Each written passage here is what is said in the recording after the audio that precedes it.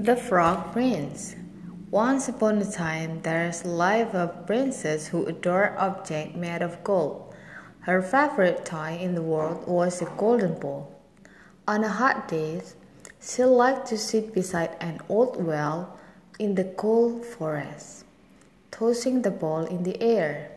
One day, the ball slipped from her finger into the well, which was so deep that the princess couldn't see the bottom.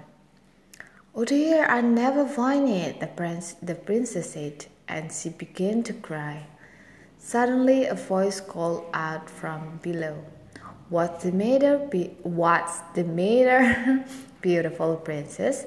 Why are you crying?" The princess looked all around but couldn't see anyone. "Down here," said the little voice. The princess looked down and saw a green frog poking its head out of water. "Oh, it's only you," she said. "If you must know, I'm upset because my golden ball fell into the well." "I could get it back for you," said the frog. "But what will you give me as a reward?" "Whatever you like, frog. How about my pearls and jewels?" the princess suggested. Or perhaps my golden crown." "What would I do with the crown?" said the frog. "But I will get your ball if you promise I can be your best friend and come for dinner and sleep over at your house." "All right, you can be my best friend," said the princess. But secretly, she thought that the frog was talking a whole lot of nonsense. The frog dove deep into the well and soon returned with the golden ball in its mouth. As soon as the frog dropped the ball at the princess's feet, she grabbed it and ran home without even thank you. "Wait," called the frog. "I can run that fast." But the princess paid no attention to him. The princess forgot all about the frog. But the next day, as she was eating dinner with her family, she heard something come crawling splish-splash out of the marble step of the castle. Then a voice called, "Princess, open the door." The curious princess ran to open it, but when she saw the frog standing there, all green and dripping, she slammed the door in his face. The king could tell that something was the matter. "Has a giant come to get you?" he asked. "Oh no, father, it's only an ugly frog," she replied. "And what does a frog want with you?" asked the king. As the princess explained, they heard more knocking. "Let me in, princess," the frog pleaded. "Have you forgotten what you promised down by the well? If you made a promise, daughter, you must keep it. Let him in," said the king. With a long face, the princess opened the door. The frog followed her to the table and said, "Lift me up beside you."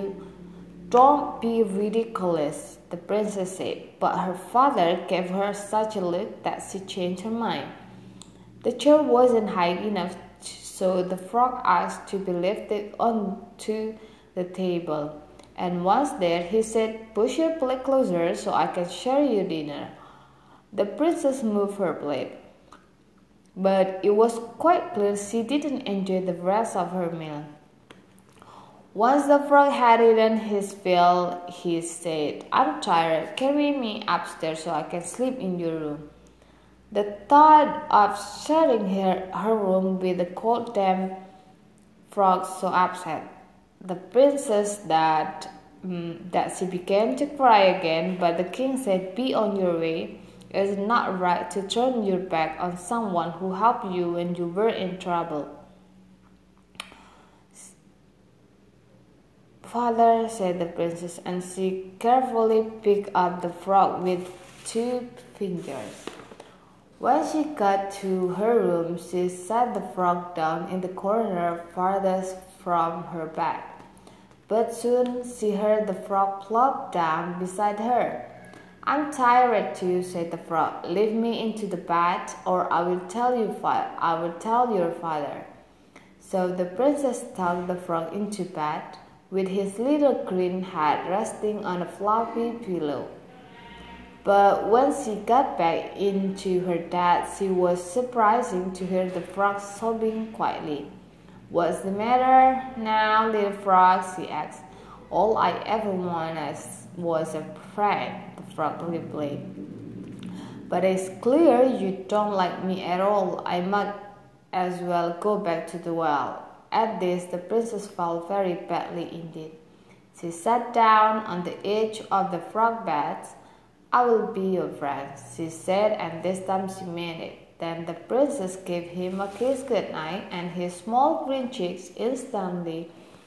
The frog was transformed into a very handsome young prince. The princess could not have been more surprised or pleased. Of course, the prince and princess became a very good friends indeed. A few years later, they were married and lived happily ever after.